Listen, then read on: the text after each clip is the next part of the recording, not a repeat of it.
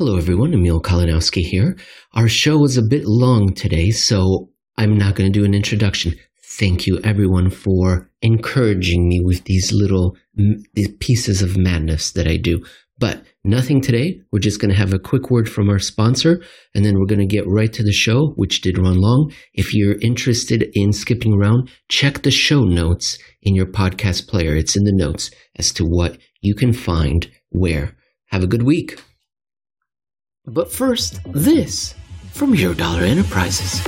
The motion picture event of the summer, Contango and Cash. When an international smuggling ring uses the local commodity exchange to send gold into backwardation, two macroeconomists take matters into their own hands and onto the spot market. Starring Travis the President Kimmel as Contango. You can take delivery of lead, punk. And Steven the Monarch Van Meter as Cash. You know how I promised to let you close out that trade? Yeah, man, you did, Cash. You did promise. I lied. With Grant Williams as the polite British guy. Well, Chops, you put the mockers on, didn't you? This motion picture will never be rated, available only on demand at Real Vision.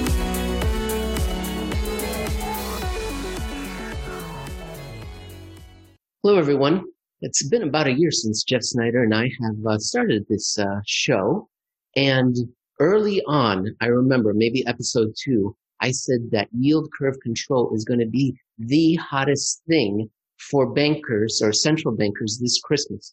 Well, it seems to have kind of come off the boil. But recently, Jeff Snyder did write about yield curve control. And that's going to be the first article we're going to talk about because it seems like it's making a comeback. Jeff, should I call it a comeback? No, it's been here for years. I know we referenced LL Cool J's famous song before, but that's really it. I mean, yield curve control is nothing new. It's been tried other places before, but for most of the probably an American audience, they probably have never seen it or heard about it before, except for back last year when it first came up, and now you're starting to see it creep into the mainstream media yet again as long-term Treasury yields rise.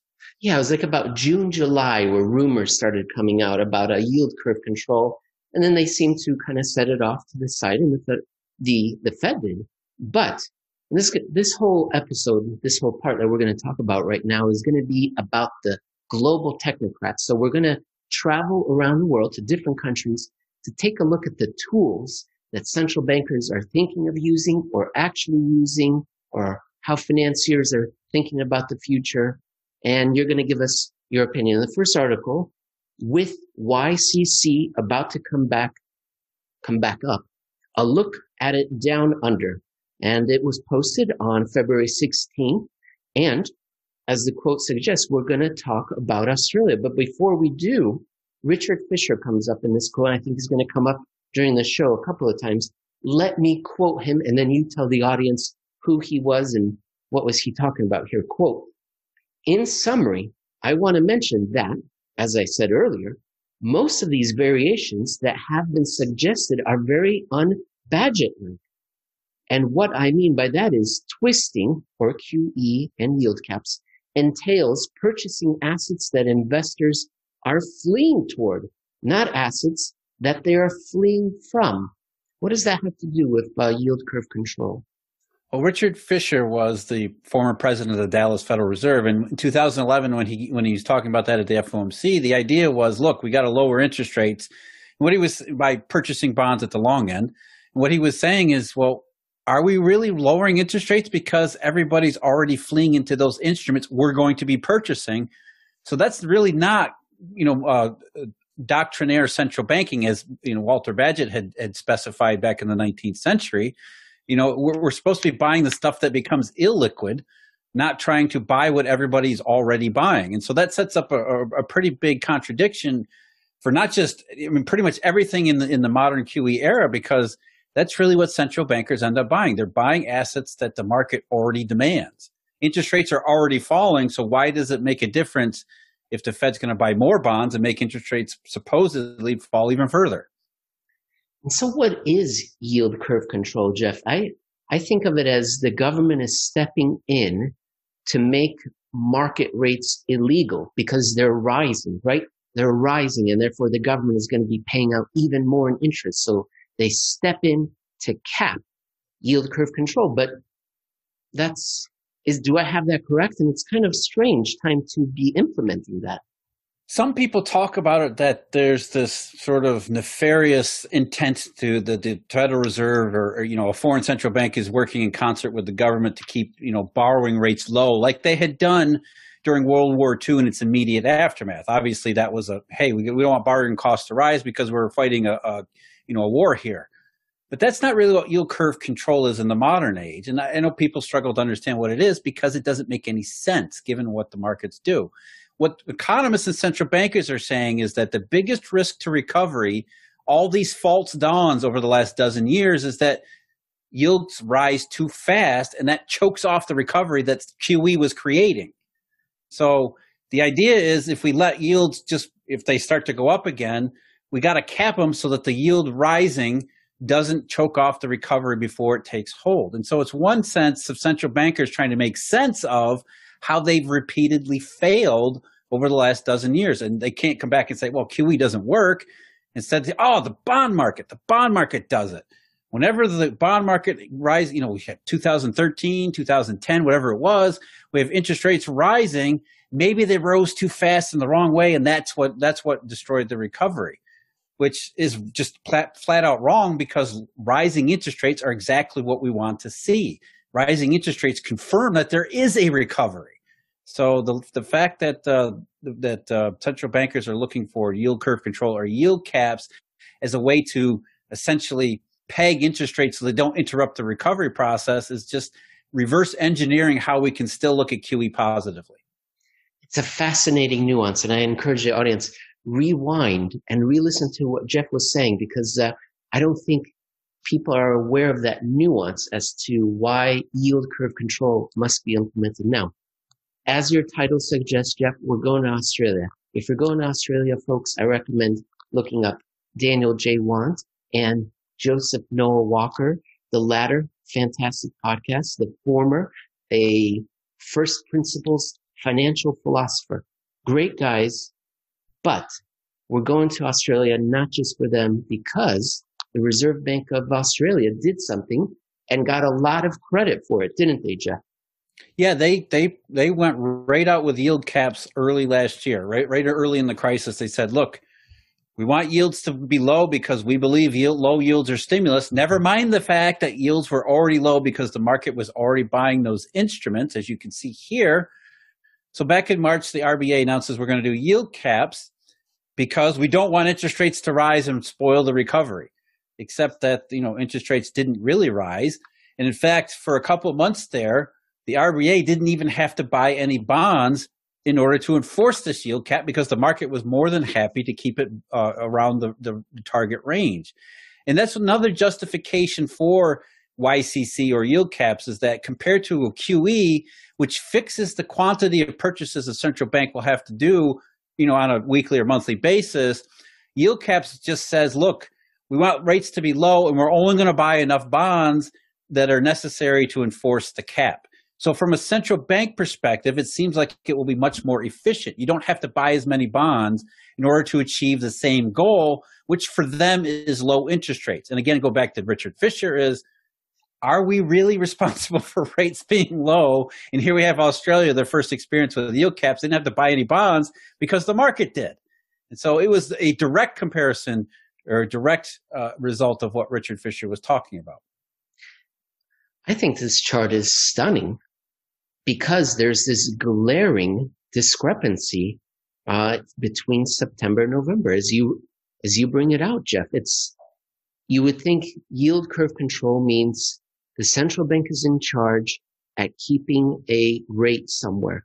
But here, as you just explained, I'm just reiterating what you're saying.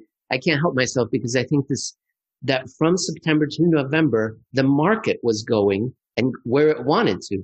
And then 2 months later, the central bankers joined them. And so it seems like just like you said, Jeff, like who's leading who? The market. Yeah, and remember September and October, that was not just an Australian phenomenon. It was all around the world. You see interest rates falling in Germany, for example. German bond yields were declining because that was the summer slowdown, higher risk, all sorts of things. And so here we have an example of the market saying, yeah, you're capping rates at 25 basis points for the 3-year AGS, but we're going to bid them up anyway. So rates are going to go lower. And it wasn't until early November that the Reserve Bank of Australia said, oh, we're going to reduce our target to where the market already is. And it's actually a common phenomenon. You look at zero interest rates in the United States in 2008. The federal funds rate and the repo rate and treasury bill rates had already dropped down to zero long before December 2008 when the Fed decided, oh, we're going to target zero interest rates. Well, guess what? The market was already there. So a lot of times that's what happens. In order to maintain the illusion of control, they adjust their targets to what the market's already doing. And so again, we come back to Richard Fisher. Why are we buying things the market already does? And it's about maintaining the illusion of control. Jeff, there's another important reason why central banks control the short of the end of the curve so that they can control the long end of the curve. I'm going to pull up another graph that shows the long-term Australian bond yields as well as the short-term. And you tell the audience what's happening. Yeah, that goes back. I mean, it's a long, long time. Economists have believed that the way the yield curve behaves or interest rates behave in general is that the central bank sets the short end and then everything kind of follows in line from there. Remember, Alan Greenspan in his conundrum testimony, 15 years ago said the yield curve acts as a series of 1-year forwards. And so if you control the first in that line of forwards, it stands to reason that all the rest would just fall in line. But that's never really the case. The further down the curve you go, especially outside the short term, it sort of begins to act independently. And so here we see again that very case where short-term yields are falling because of risk perceptions, and longer-term yields, like in the United States in the Treasury curve right now, longer-term Australian yields have been rising since early November, reflecting reflationary conditions, perhaps over the intermediate and longer term. So you have the short end saying short-term risks, problems, liquidity, that kind of thing, and the long end saying, well, maybe we'll get past that and then it'll be slightly reflationary over the intermediate and longer term. Another important point, Jeff, is that chart that we saw, and the audience that's listening only can imagine the alligator jaws or the shark's open mouth diverging. We see that same pattern in the United States, and you make that point, very important point. Let me read it. Quote, opposite ends of the earth, Australia and the United States, U.S. Treasury market, one with yield curve control, the other with none, and yet curves functioning almost the same way regardless, as if there's some linked global monetary system in between, everything outside the geographical boundaries of central banks desperate to show, never prove how they must be in charge. There's something. Yeah, and I think that's really the whole point. I mean, here we have, at the short end, they were targeting a higher rate, and the short end rates fall. And then at the long end of the yield curve, the Australian curve, rates are rising, which are ignoring a lower target. I mean, so what is the Reserve Bank of Australia actually in control of here? I'd like to have some central banker in Australia tell us what it is they purport to control, let alone what they actually control. And that's really the point, is that the market decides this stuff. And we'll go back to Richard Fisher one last time. Why are we buying things the market is already buying? And so the whole thing crumbles from there. If the theory is that quantitative easing is responsible for lower interest rates, and therefore lower interest rates are stimulus and therefore create the recovery, what Fisher is saying is we've got the whole thing wrong, because the market is reducing interest rates. And the reason the market would be in high demand of the safest, most liquid instruments are not the kinds of things we associate with stimulus. And therefore, lower interest rates cannot be correspondent to recoveries because they haven't been throughout history. So again, it's all about pretend and smoke and mirrors. Throughout history, it's been tried before. And that's what you make a point of in your February 17th post at Alhambra Partners. And the first two words of your title are already tried. The remainder, if the editor can zoom in, we don't have an editor, but if people can zoom in, they could see that these letters are not Greco-Roman. And what language is this? And who has tried yield curve control before, Jeff? That's actually yield curve control in Japanese. And so, look, I mean, I think people who have listened to our podcast and have read the articles before absolutely know that anything that any central bank anywhere in the world is attempting today has already been tried and has already failed in Japan, because the Japanese do everything first. And it was absolutely the case with yield curve control. They unveiled yield curve control all the way back in September of 2016, which it wasn't just yield curve control. It was QQE with yield curve control, because the idea was that, hey, we're going to get interest rates low with QQE, and then we're going to keep them there with YCC and, Richard Fisher and all that stuff again. Ecclesiastics, Jeff, nothing new under the sun. People don't know that originally it was nothing new under the rising sun, because it was actually going to be about quantitative easing and central banking. It was edited out later, but it's been tried before. What about SOFR, Jeff? Has that been tried before? We're pivoting to a new article, audience. We're going to something that was posted at Alhambra Partners blog, February 12th. The title, Insufferable SOFR Suffering. I love the S. I've been practicing the alliteration and tongue-tied twisters. Peter Piper. Well, okay, you understand. I'm going to read something. You tell us who wrote this and what SOFR is about, okay? Quote, no decision has been made by Treasury regarding potential issuance of an forward rate note linked to the secured overnight financing rate. Treasury continues to actively explore the possibility of issuing such a product and will provide ample notice to market participants if it chooses to move forward. It sounds innocuous. Yeah, don't you hate it when people refer to themselves in the third person? Here we have, that's actually who wrote that. Treasury wrote that about themselves. I mean, it wasn't just that. No, that was from the last Treasury quarterly funding statement, and buried down in it's not too long of a statement, but down toward the end of it, they said, look, we've been bugged about the SOFR thing for at least 8, 9, 10 months, because it's appeared in the quarterly funding statement for the last couple of them. And they said the same thing, is we're not linking our fixed rate notes to SOFR. They don't say why, but they're just saying we're not going to do it because people are trying to get us to do it. And this really gets back to what SOFR is supposed to be. SOFR is supposed to be, as you said, the supplementary overnight financing rate. It's supposed to be replacement for LIBOR. In fact, that's the reason it was constructed in the first place. We have to go back all the way back to 2012. Ben Bernanke got before Congress and said, well, he didn't say it, but he allowed the media to say that LIBOR fixing scandal was the crime of the century. And this was this massive deal of banks stealing nickels from grandmas and something like that. When that wasn't the case at all. It was a scandal. There was price fixing. There was fraudulent behavior, but it never amounted more than an eighth of a percent here or there, or a basis point here or there. It was not really a big deal. But anyway, the Federal Reserve, along with central bankers and bank regulators around the world, decided we need to get rid of LIBOR. We need to get rid of LIBOR. So they studied different ways that they could, and by 2014, they had created something called the Alternative Rates Reference Committee, which came up with this SOFR thing.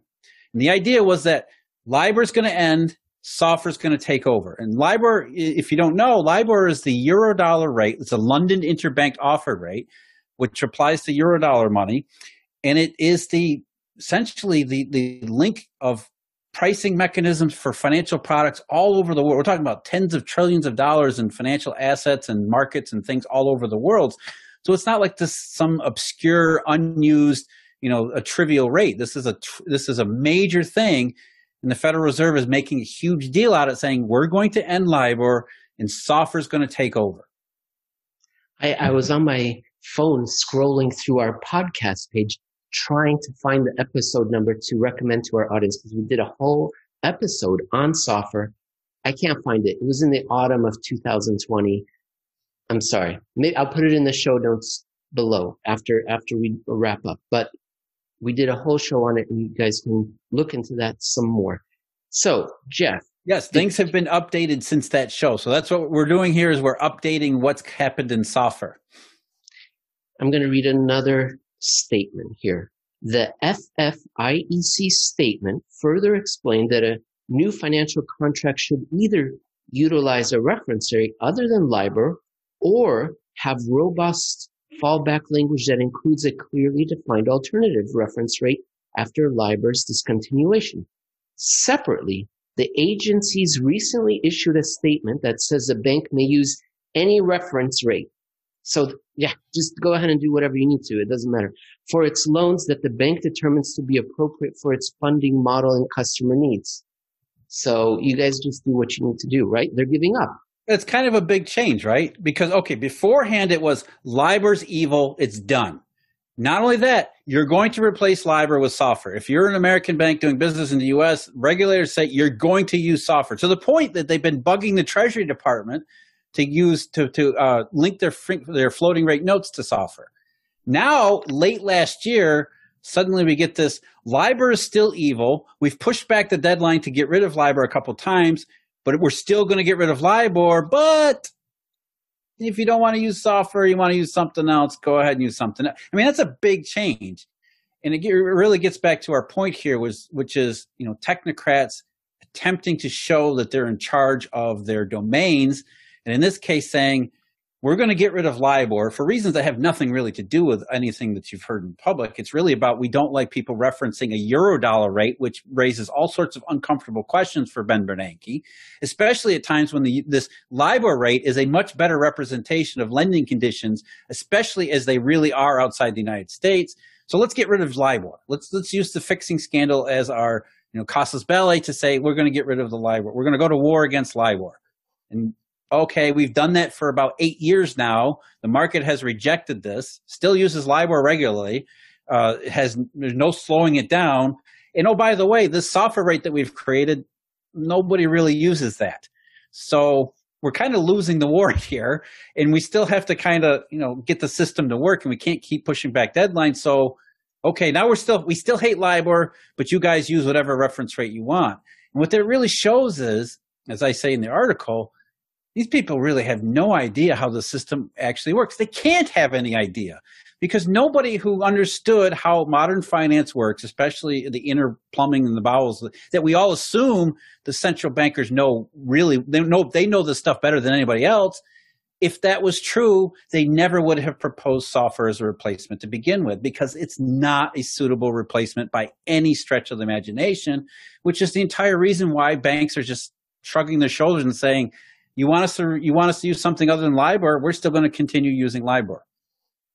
Jeff, I'm going to pull up some graphs that show LIBOR today, the different vintages, different tenors, and then Eurodollar futures. You can tell us if you see anything interesting in that. But before I do, I just wanted to give a quote here from the OCC, the Office of the Comptroller of the Currency. They give a reason why they don't want to do this. It's not the reason you said, but the reason they say is LIBOR is referenced globally, and its expected cessation could affect banks of all sizes through direct or indirect exposure.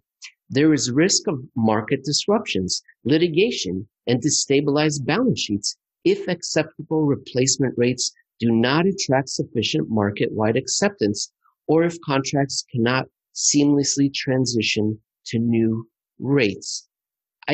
You know what?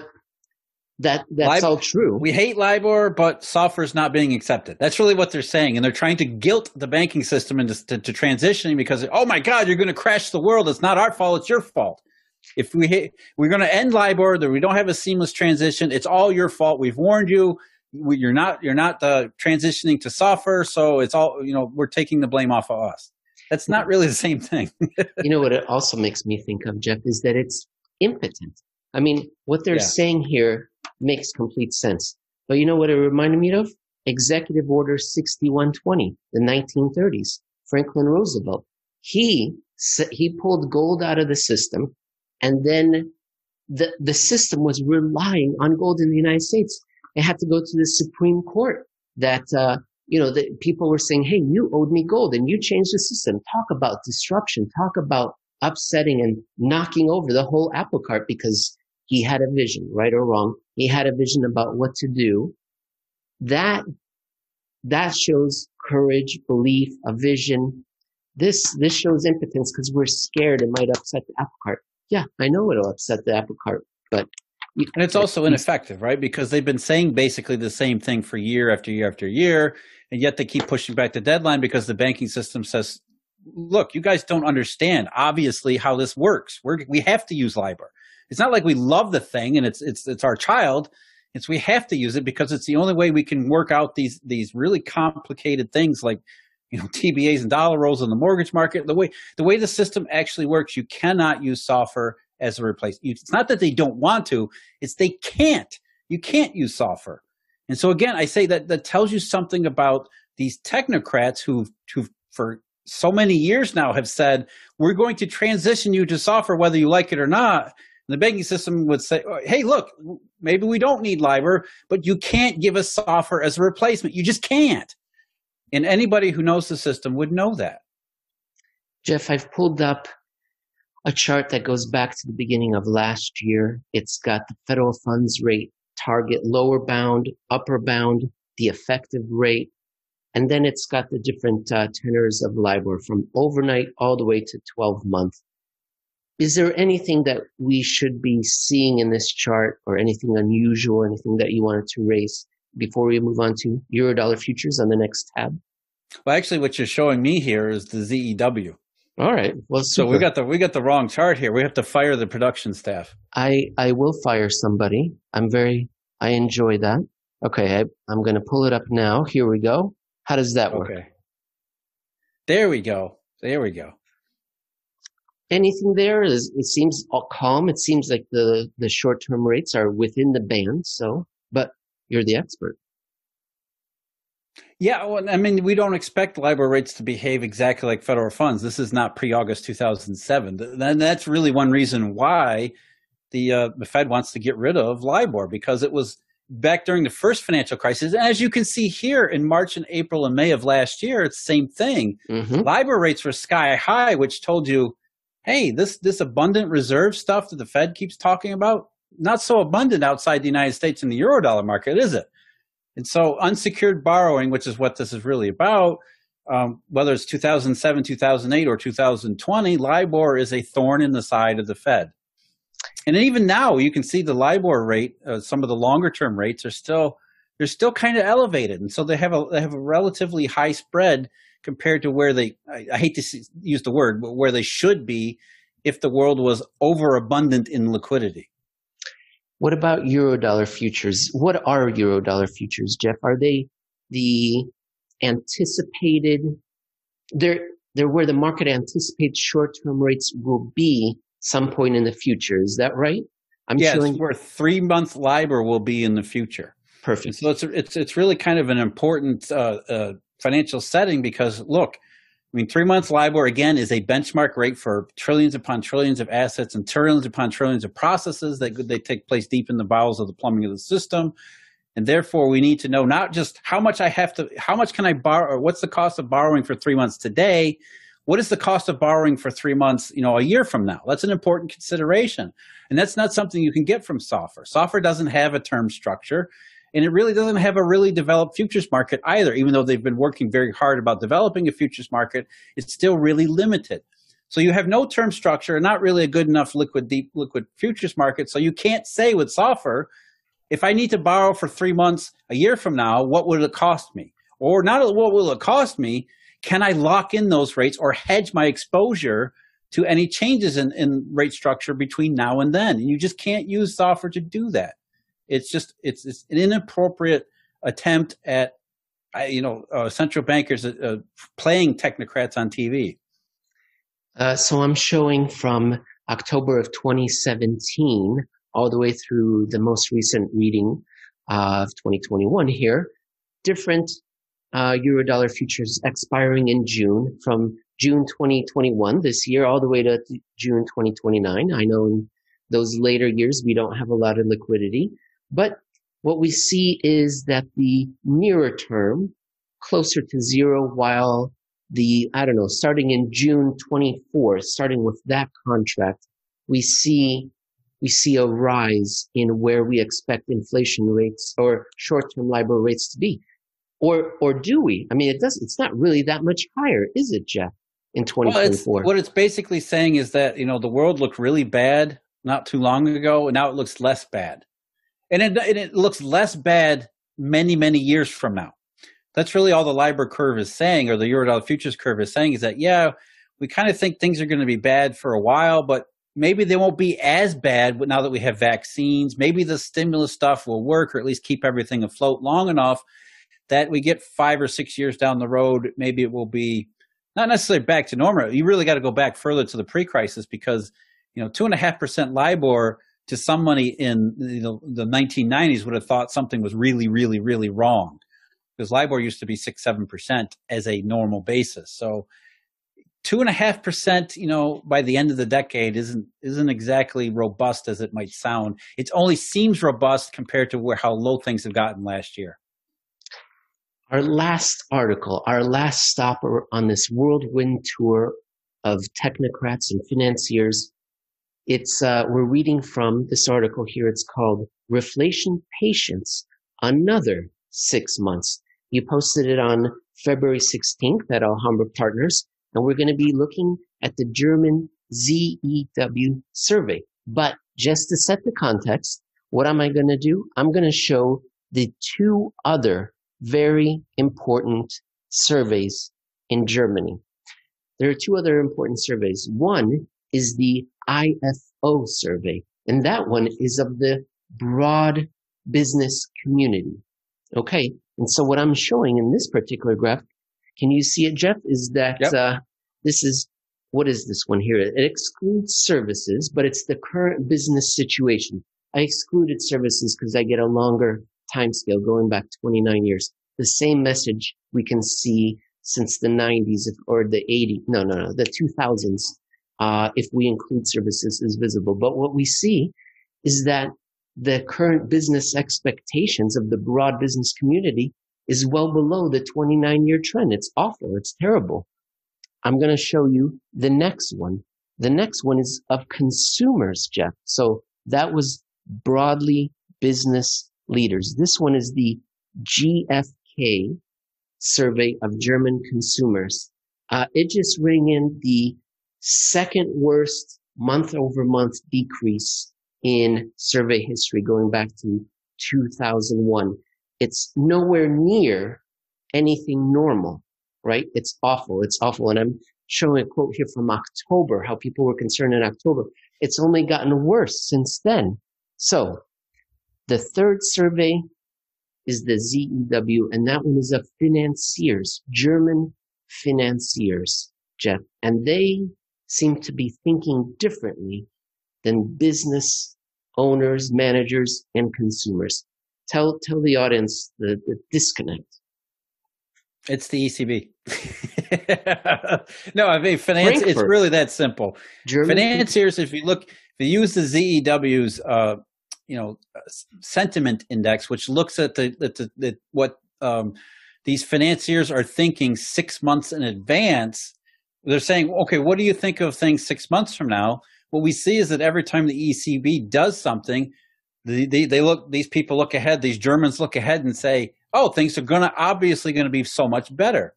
And the thing I like about the ZEW, or at least I did, was that it was one of the first indications all the way back in early 2018 that began to say, hey, something's wrong here. Mario Draghi, Jay Powell, whoever you're talking about, they keep talking about acceleration, inflation, recovery. When we're seeing a downturn, we're seeing things go the wrong way, which, we picked up on with any number of indications. It became Eurodollar number 4. And so when you looking 6 months ahead in that initial 2018 period, they were right, because the situation index, which is the dotted green line, 6 months ahead of that low point in middle of 2018. Yeah, that was right. They looked ahead 6 months. They said, Mario Draghi, you got this all wrong. Things are not picking up. They're actually coming down in a very serious, concerning fashion. But you know what they did, Jeff? I don't know if you're aware of this. They paused the rate hike cycle. Did you know that? In early January. I think I remember something about that. Yeah, I think I do. And what did German financiers do and believe once they realized that central banks were on the case? Yeah, it wasn't just the Fed. And by the way, the ECB was not part of that. The ECB did alter their forward guidance, but they had just ended quantitative easing in December of 2018, But it was the Fed and other central banks around the world who, in early 2018, January 2019, said, "Oh, we're going to start changing it. We're not going to be so restrictive. We're not going to be we're not going to be so hawkish." And there was a slight bump in ZEW sentiment that by the middle of 2019 wasn't paying off in terms of the actual economic situation. So that initial global stimulus, if you want to call it that, less hawkishness, in terms of sentiment, that by the middle of 2019, even ZEW people were looking at it like, no, this isn't working. But then, yes, September 2020 or September 2019, while we were distracted with the repo market, quite rightly in the United States, the ECB had restarted QE, which propelled ZEW sentiment looking 6 months ahead up into the stratosphere. Now, obviously, 6 months from where it peaked in January, we're into the COVID era. So we might give them a mulligan as to, they couldn't possibly have foreseen COVID interrupting the economy. So maybe that's the reason for it. I would argue that it wouldn't have mattered if it was COVID or anything else. Europe was in recession anyway. Yeah, that's right. They were heading into recession anyway. But either way, you get into early 2020, sentiment readjusted, and that actually, the early days of 2020, that sort of corresponded with much lower output, which was actually the case. But as soon as the ECB came back with even bigger forms of QE and more types of what they call tools in their toolkit, sentiment has risen, according to this one survey of financiers, as you point out, Emil, to the most since the early 2000s. The ZEW sentiment index hasn't been this positive, or at least going back to last year, hadn't been that positive in almost 2 decades. But yet the situation in Germany, the same people, they say, yes, the sentiment looking out 6 months ahead, 6 months from now, things are going to be really good. And then we get 6 months ahead and the same people say, well, things haven't really changed. Jeff, I'm speechless. It's basically at the heights. The survey began in the 1991, so it includes the post-Cold War globalization. And there are few moments, where sentiment has been higher in 30 years for the outlook by German financiers. And it has to be driven simply by the proportion of the ECB intrusion. And that's really the point here, is that here we have financiers who love the idea of a technocracy and love the idea of monetary stimulus, but yet they'll admit we're not seeing the results of it. And it's not just 2020, 2021. Saw the same thing before in 2008, 2009, as well as 2012, 11, 12, and 13, when Europe was in a sharp recession then too. The idea was, hey, stimulus works, except it doesn't work. And that's really the idea here, is the contradiction. They say it's going to work, but yet they'll say, well, it didn't work. But yet we still believe it's going to work, but it didn't work. Ladies and gentlemen, we've completed our tour of the technocracy. I don't think that's a word, but we've completed the tour nevertheless. In part 2, we're going to start in Germany again, but we're going to go back some 50 years to learn about a medium-sized bank that set in motion something that is leading to a potential quarter-end squeeze, the one we always talk about, the seasonal squeezes in March and September. So part 2 coming up next. Hello, everyone. You may have been hearing something in the financial press of some sort of concern coming up in March. And I'm speaking about what was in today's Financial Times, and it was written by John Dizzard. And here's a quote: "Market freezes have a way of happening in March and September, an echo of the crop cycle." Now, we've talked about this on this show before, and Jeff, you've written about it in your work going back to 2014, 2015, if I remember correctly. And so people are familiar with this notion about the seasonal low point in liquidity, but some people on Twitter are not. And so here, Daniela Gabor is asking a question. She says, "I don't get the argument here. Why can't longer-term bonds be used as collateral?" And she copied in Carolyn Cisco, who knows a few things about these matters. And here's what she replied: Long-term bonds have interest rate risk and are inherently riskier collateral than bills. Wondering whether current dynamics related to possible expiration of the SLR relief at the end of March, but most likely it will be extended. If selling predicted yields rise, bills preferred as collateral. It's very hard to read abbreviated Twitter posts. Jeff, we're going to talk about how this whole SLR thing came to pass. We're going to be referencing an article at Real Clear Markets. It's called Beware, There's Another SLF Cliff Coming at the End of Q1. Jeff, what do you want to tell us? First of all, that's wrong. It's SLR, and that's actually my mistake. I through our heavy editorial processes, these typos. I think there's actually two of them actually stayed in the article, and they're right in the introduction too. So that's kind of embarrassing. But it's the SLR, supplementary leverage ratio. What let's start at the beginning, Jeff. You could start with Adam and Eve. It's up to you. We've got the time. Or you can start with Bankhouse Herstat. Well, I don't think we should start with Adam and Eve because that kind of gets too many broad range of topics. So we're really talking, if we're going to work toward the SLR cliff, this potential cliff, that's really a Basel rule. And so I think, where did the Basel rules come from? And they actually came from this episode that happened in June of 1974 with as you pointed out, a mid-level German bank that was heavily operating in something called the Eurodollar market.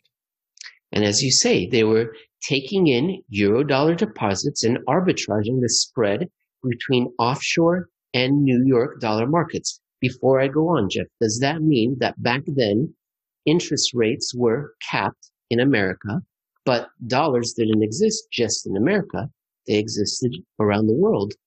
They were available around the world, and interest rates were higher elsewhere because there was no government saying you can't pay more interest on that. And so, does that mean that this bank was trying to get money out of the U.S. or creating money abroad and arbitraging the spread between the two? Is that what was happening?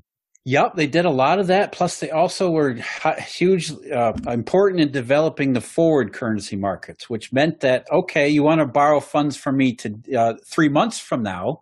I don't really have any dollars for you, but I promise to obtain them on your behalf at this specified price.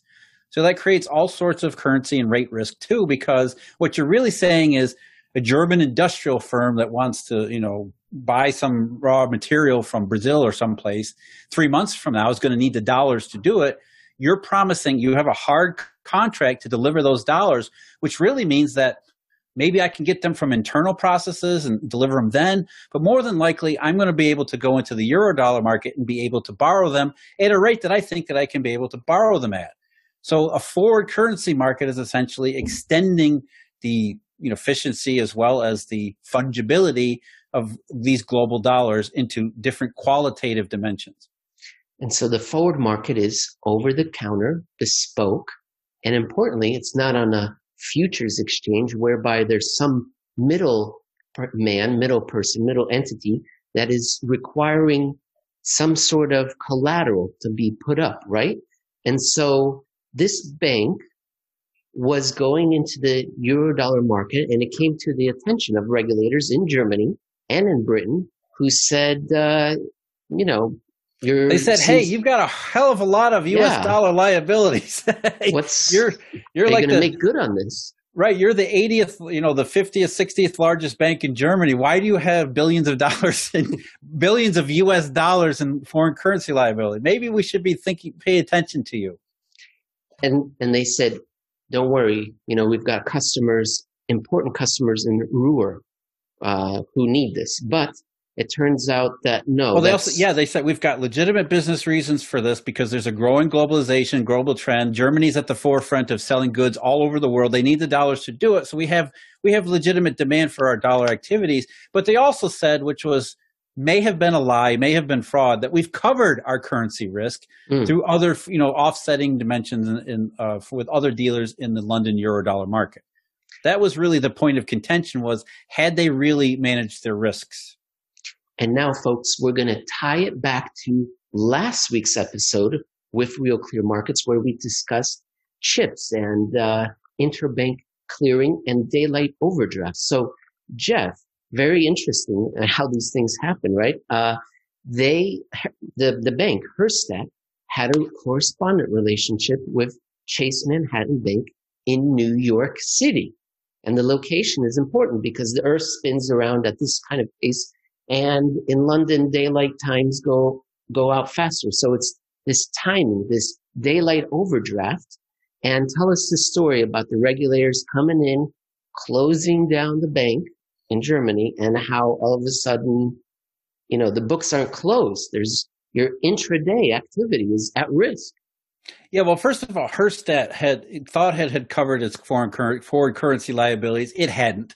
By early June of 1974, regulators had later noticed that their U.S. dollar liabilities had exploded against them, which essentially created all sorts of losses. I think it was something over the order of 500 million Deutschmarks worth of losses that nobody could really cover. So the bank needed to be taken over and put into receivership. Well, on that particular day, I believe it was June 26, 1974, the German regulators, as maybe German regulators in the 1970s acted, they took a rather leisurely approach to the thing. They said there was something in the record about a traffic jam delaying officials getting to the conference room. Somebody had a late flight. But either way, they had a late start on their voting decision to close down Bankhaus Herstat.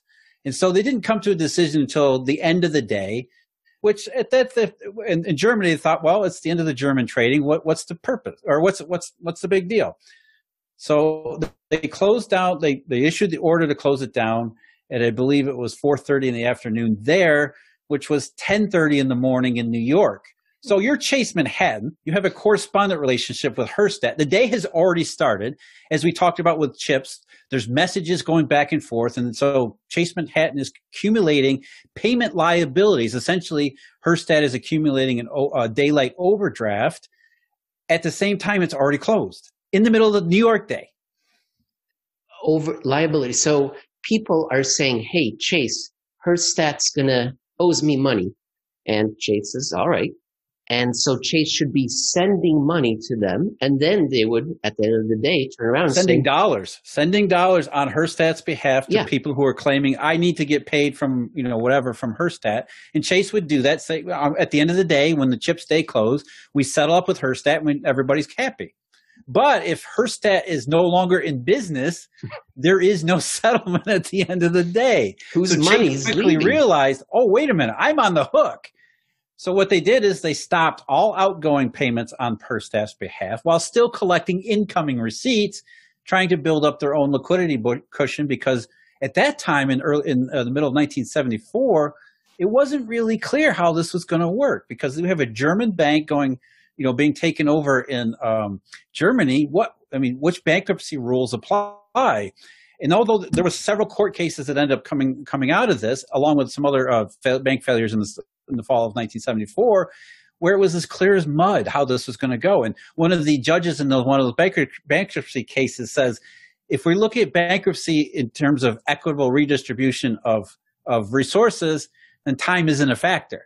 Well, I hate that, time is absolutely a factor when you're talking about chips and intraday and overnight drafts and things like that, or daylight drafts, because that's really what's going on here. And quite literally in the case of Herstat, what became called Herstat risk is we have to pay attention to time zones, because we now have a global monetary system.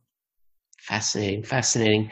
And so our friends at CHIPS, the Clearinghouse Interbank Payment System, said, you know what? We don't quite like this. And so they came up with an idea about a recall and a clawback. And I'm going to read this out because it's kind of confusing. I don't quite understand how this works. Let me read it out. So within a week of Herstat's closing, the settling members, New York Clearinghouse Association, had introduced a recall provision into CHIPS that would allow them to claw back funds from foreign respondents up to 10 a.m. New York time the following day. What? Yeah, it was just so that we need to account for time differences. So something ever happens again, transactions that we thought we settled yesterday, we have the unilateral ability to say, no, we didn't settle them yesterday. I need those funds back. And as you can surmise, that kind of violates the whole principle of, real-time gross settlement mechanisms, which is When we settle, we settle. That's the end of the story. And we need to be able to count on that. It needs to be that predictable. And so as a consequence of the recall provision, which is nothing more than the Clearinghouse Association trying to protect its members from getting stuck into Chase's situation, because I believe it was Chase said, look, we have maybe as much as $600 million in potential losses here if we can't get the funds back from Herstat out of bankruptcy. At that time, $600 million was an enormous sum, especially for a single correspondent relationship. And so, what happened over the next couple of days spilling over into early July 1974 was that the entire Eurodollar market itself sort of ground to a halt. Interest rates rose, illiquidity, non-negotiable, forward market completely shut down, all because this settlement, somebody threw a wrench into an unanticipated wrench based on nothing more than time zones into this interbank settlement processing system. Just fascinating. I love these stories. It's amazing how fragile the system is, but you don't want to keep it fragile. That's an important point that I didn't make in the article that I think I should make here is that, remember, this is not a system that somebody sat down and said, I'm going to carefully design all the elements of it. This is a thrown together, an organic ad hoc system that just got put together by necessity because, quote unquote, benign neglect was the official policy. The banking system was left to figure out how to solve all of these issues that really needed to be solved because the Eurodollar, not the dollar, had become the global reserve currency, the mechanism for distributing liquidity that's primary role of a global reserve currency.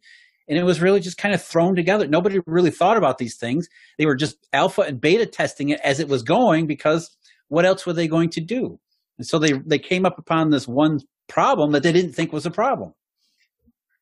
Well, the regulators got involved, the governments got involved, the central bankers got involved, and they said, we need to do something. And I'm not surprised that it's the Bank of England that is leading the charge here. This seems to be the only one of the few banks that admits to the existence of the Eurodollar system for obvious reasons, which we won't get into right now.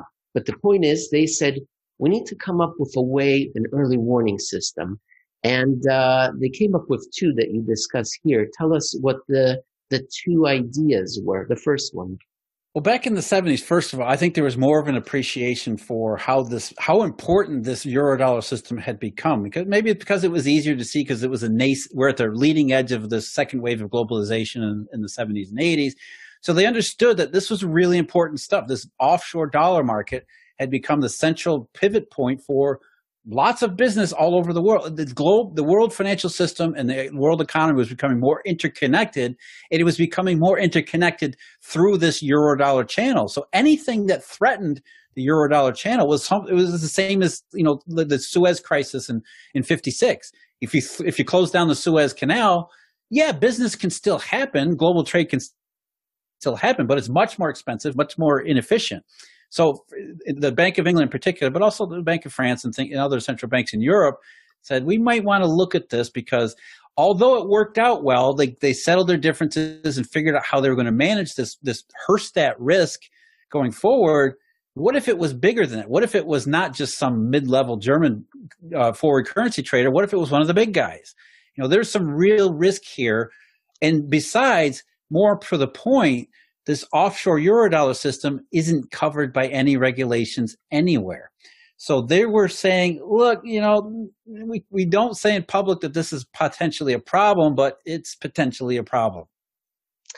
And so they said, they couldn't quite figure out how to measure if a bank was at risk. So the first suggestion was, why don't we have an informal, I know this isn't a chat network, and that's exactly what they came up with. A messenger. As asinine or ludicrous as it sounds, George Blunden, who is the head of supervision for the Bank of England, said, we need to develop an early warning system. We have to be able to, remember, I'm in England, Herstat's in Germany. I have no way as head of supervision of the Bank of England to supervise Bankhaus Herstat.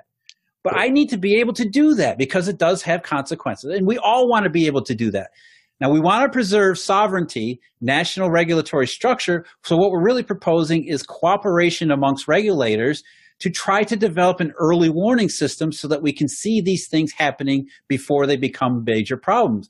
And what they said was, well, what we really want to know is, what are these guys doing? We need to hear trader gossip. We need the traders down on the floor who talk all the time. The traders are they're infamous gossips. And so all we need is to create a channel where that gossip can filter up to regulators and sovereign central banks and things like that, so that we can, maybe create a system where we can develop this early warning system. So, Herstat, I hear the chatter in New York from Chase Manhattan's guys that they're doing stuff they probably shouldn't be doing. We need to take a closer look at it. Or we need to tap the regulators in Germany on the shoulder and say, you guys need to take a closer look at Herstat. Even though that's what already happened. That's exactly what happened in the years before Herstat's failure. They thought we need to formalize the structure and make it better. But essentially the early warning system was, we need the system to tell us what's going on, because it's that complicated, it's that intricate, and it takes place in the shadows. Now, eventually they migrated to something a little bit more objective. I don't know if that's even the right word. Seemingly objective. And that is the birth. And where were they meeting, Jeff? They were meeting in Basel. Blunden was the chairperson of this informal committee that met in Basel, Switzerland.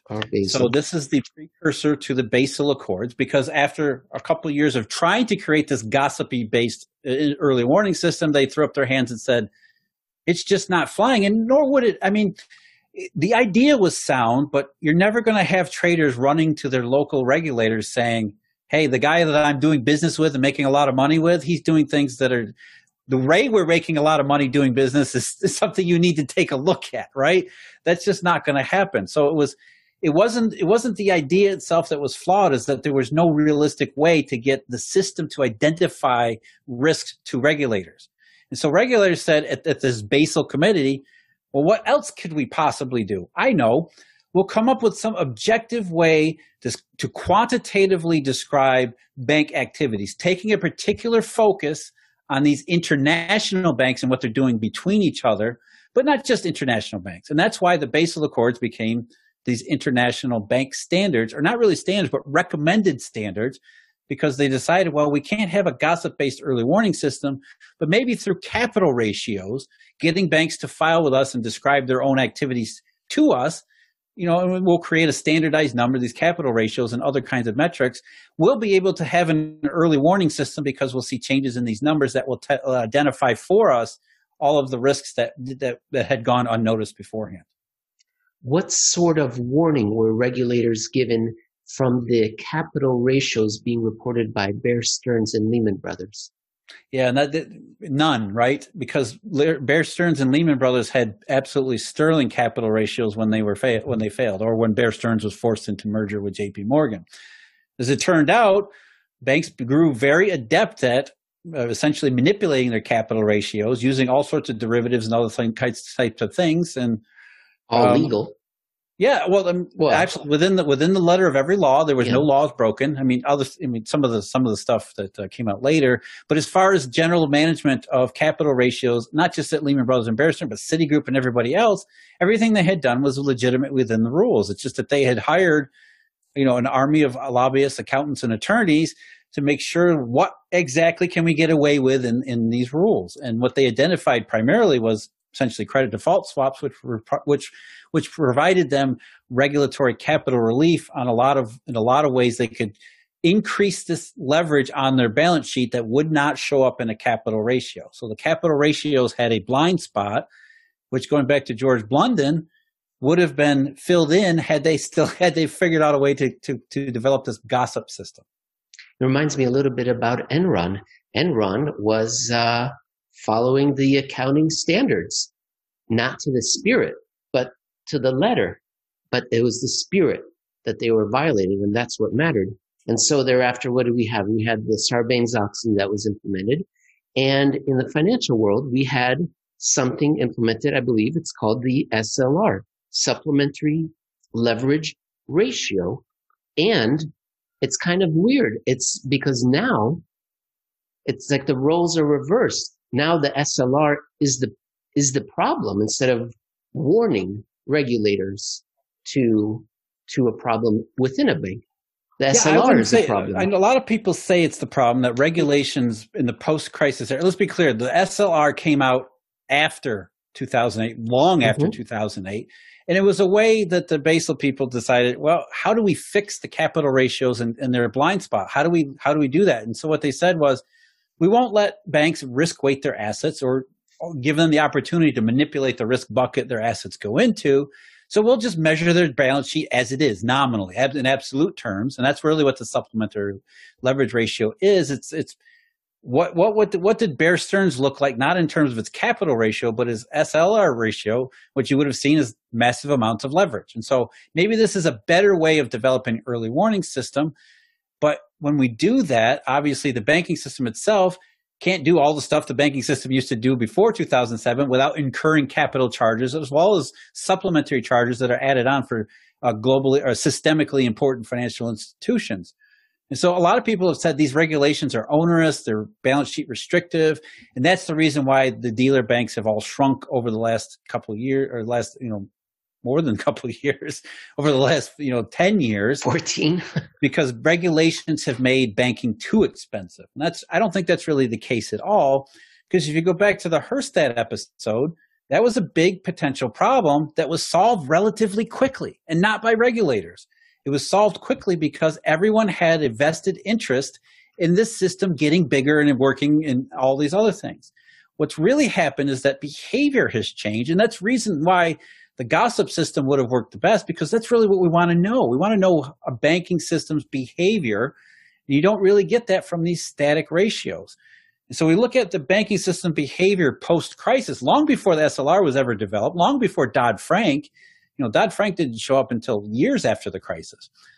Banking system behavior changed as early as 2007 because it looked at all of these risks, and banks decided, we don't want to be the next Bear Stearns. We don't want to be Lehman Brothers. The Fed looks at Bear Stearns as a success because it didn't, they shepherded what seemed to be a disruptive failure into the awaiting arms of JP Morgan. But if you're the management of Bear Stearns or you're the employees of Bear Stearns, that wasn't a good episode for you. So nobody wants to be Bear Stearns. You don't want to be the next one, even if the Fed takes a positive view of that outcome. For the participants in the system, that was a negative impact. So behavior had already changed beforehand. So we fast forward to today, we have this SLR cliff, which we'll explain in a minute, which shouldn't be a problem, because banks if their behavior says we're willing to take on risks, it doesn't matter what the cost is. We'll do it because we think it's worth the effort. And so if there is an SLR cliff, or people think the SLR is a problem, it's only because this behavioral change is behind everything. We don't think it's worth us trying to overcome, surmount it, or just pay the surcharges because there's opportunity out there in the real economy globally. Very well stated, Jeff. And as I've often said, the entire euro-dollar system was in response to the restrictions.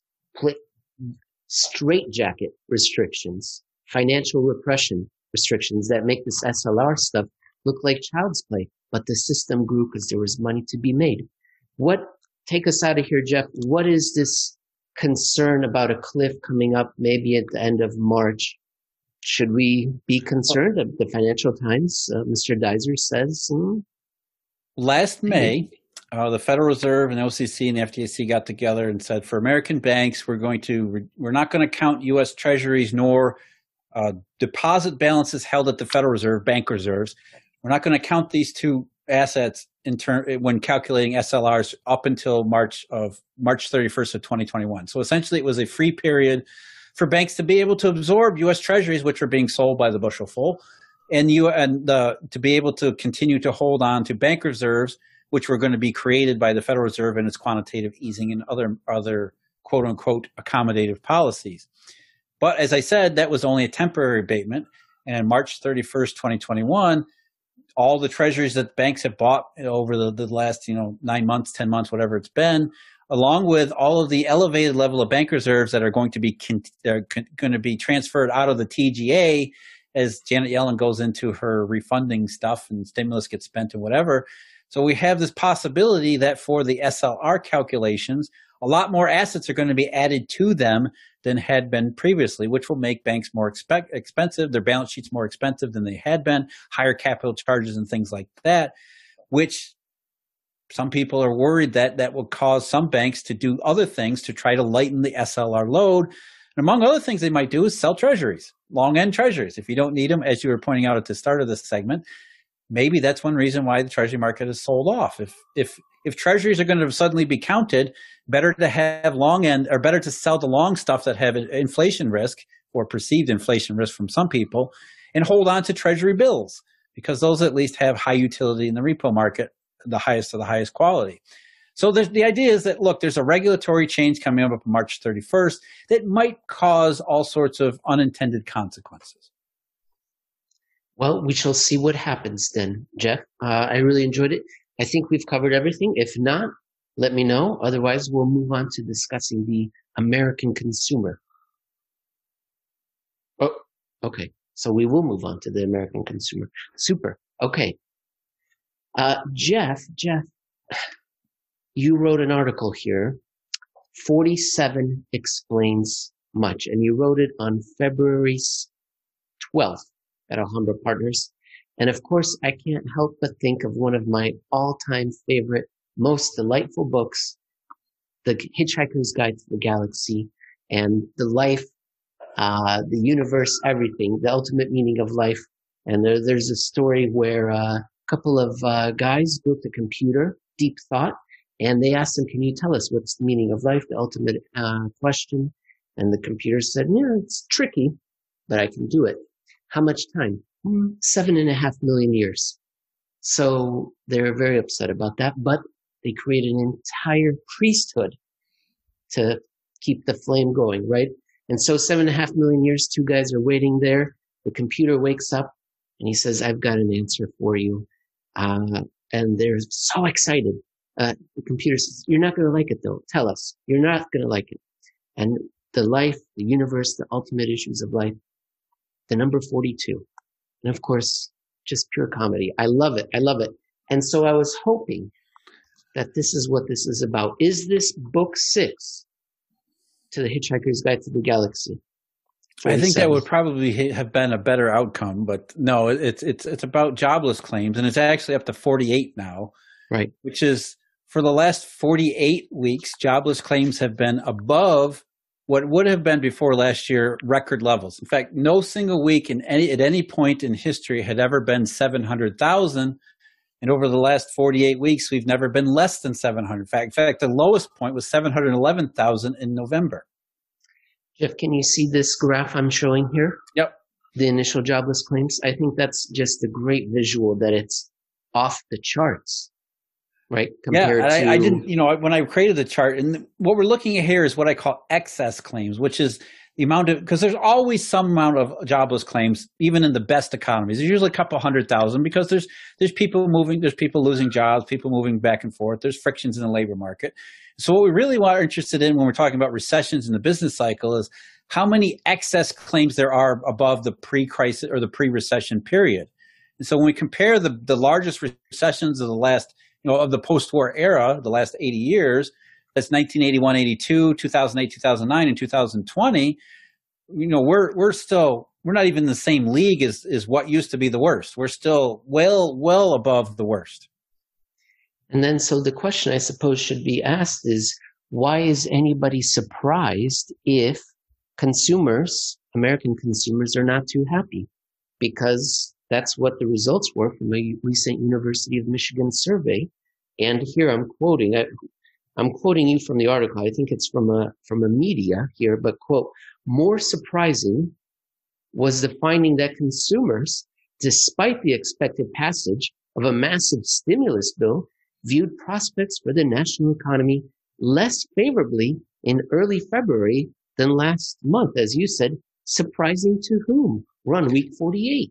Yeah, that was actually from the University of Michigan's press release. Okay. So surprising to the University of Michigan economists, certainly, and probably to most people because, government payment stimulus. Why wouldn't people think of the future positively if Uncle Sam's going to loosen the purse strings more than the trillions that had already done the previous year?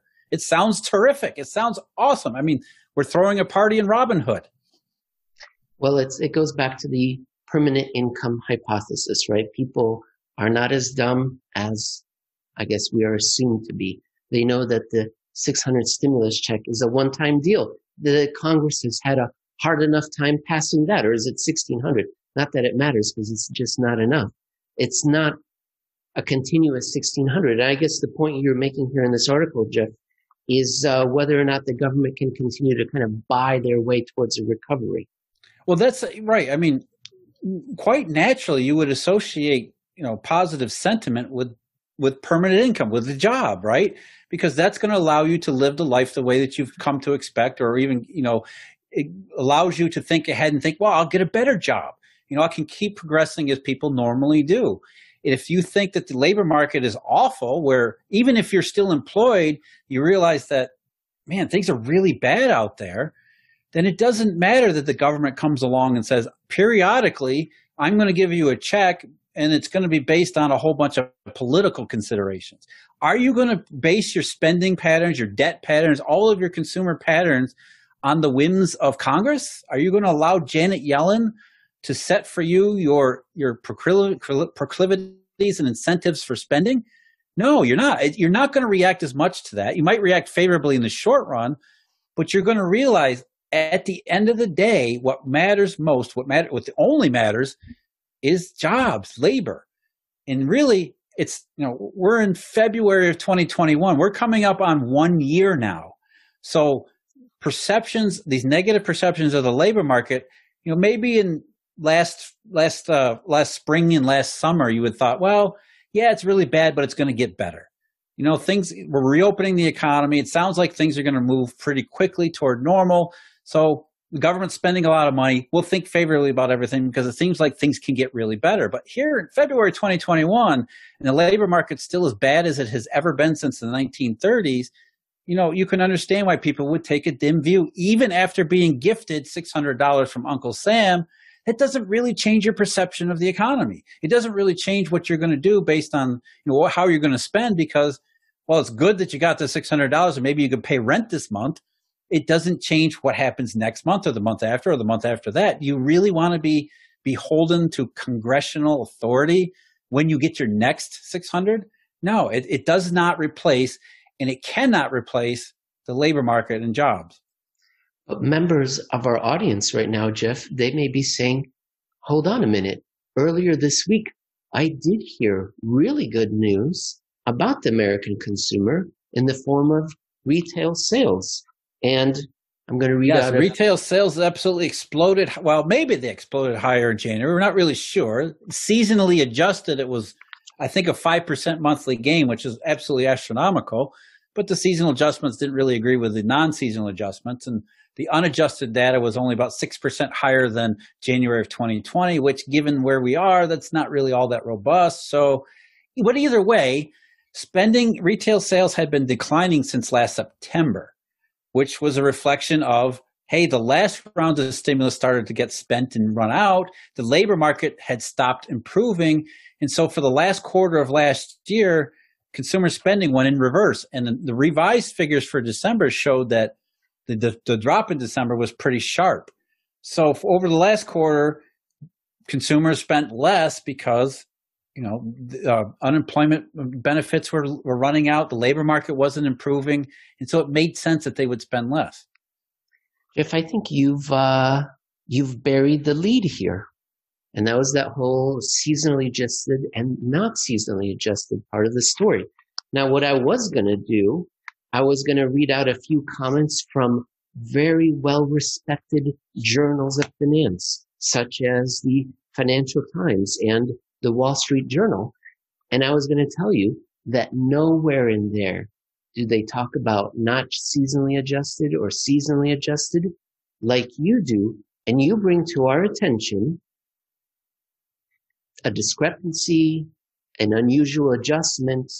What can you tell the audience that it's somewhat unusual, this seasonal adjustment? Usually seasonal adjustments, it's not uncommon to find seasonally adjusted numbers to disagree a little bit with the unadjusted numbers because, the number of weekends, where a holiday falls, for example, on the calendar. Easter is a particularly notoriously difficult one. Some years it's in March, some years it's in April. That changes spending patterns and changes the seasonal adjusting. So those things are normal. We know that they're there, but there really isn't an apparent reason why the seasonally adjusted figure would be so much larger, so much bigger than the unadjusted figure for January of 2021.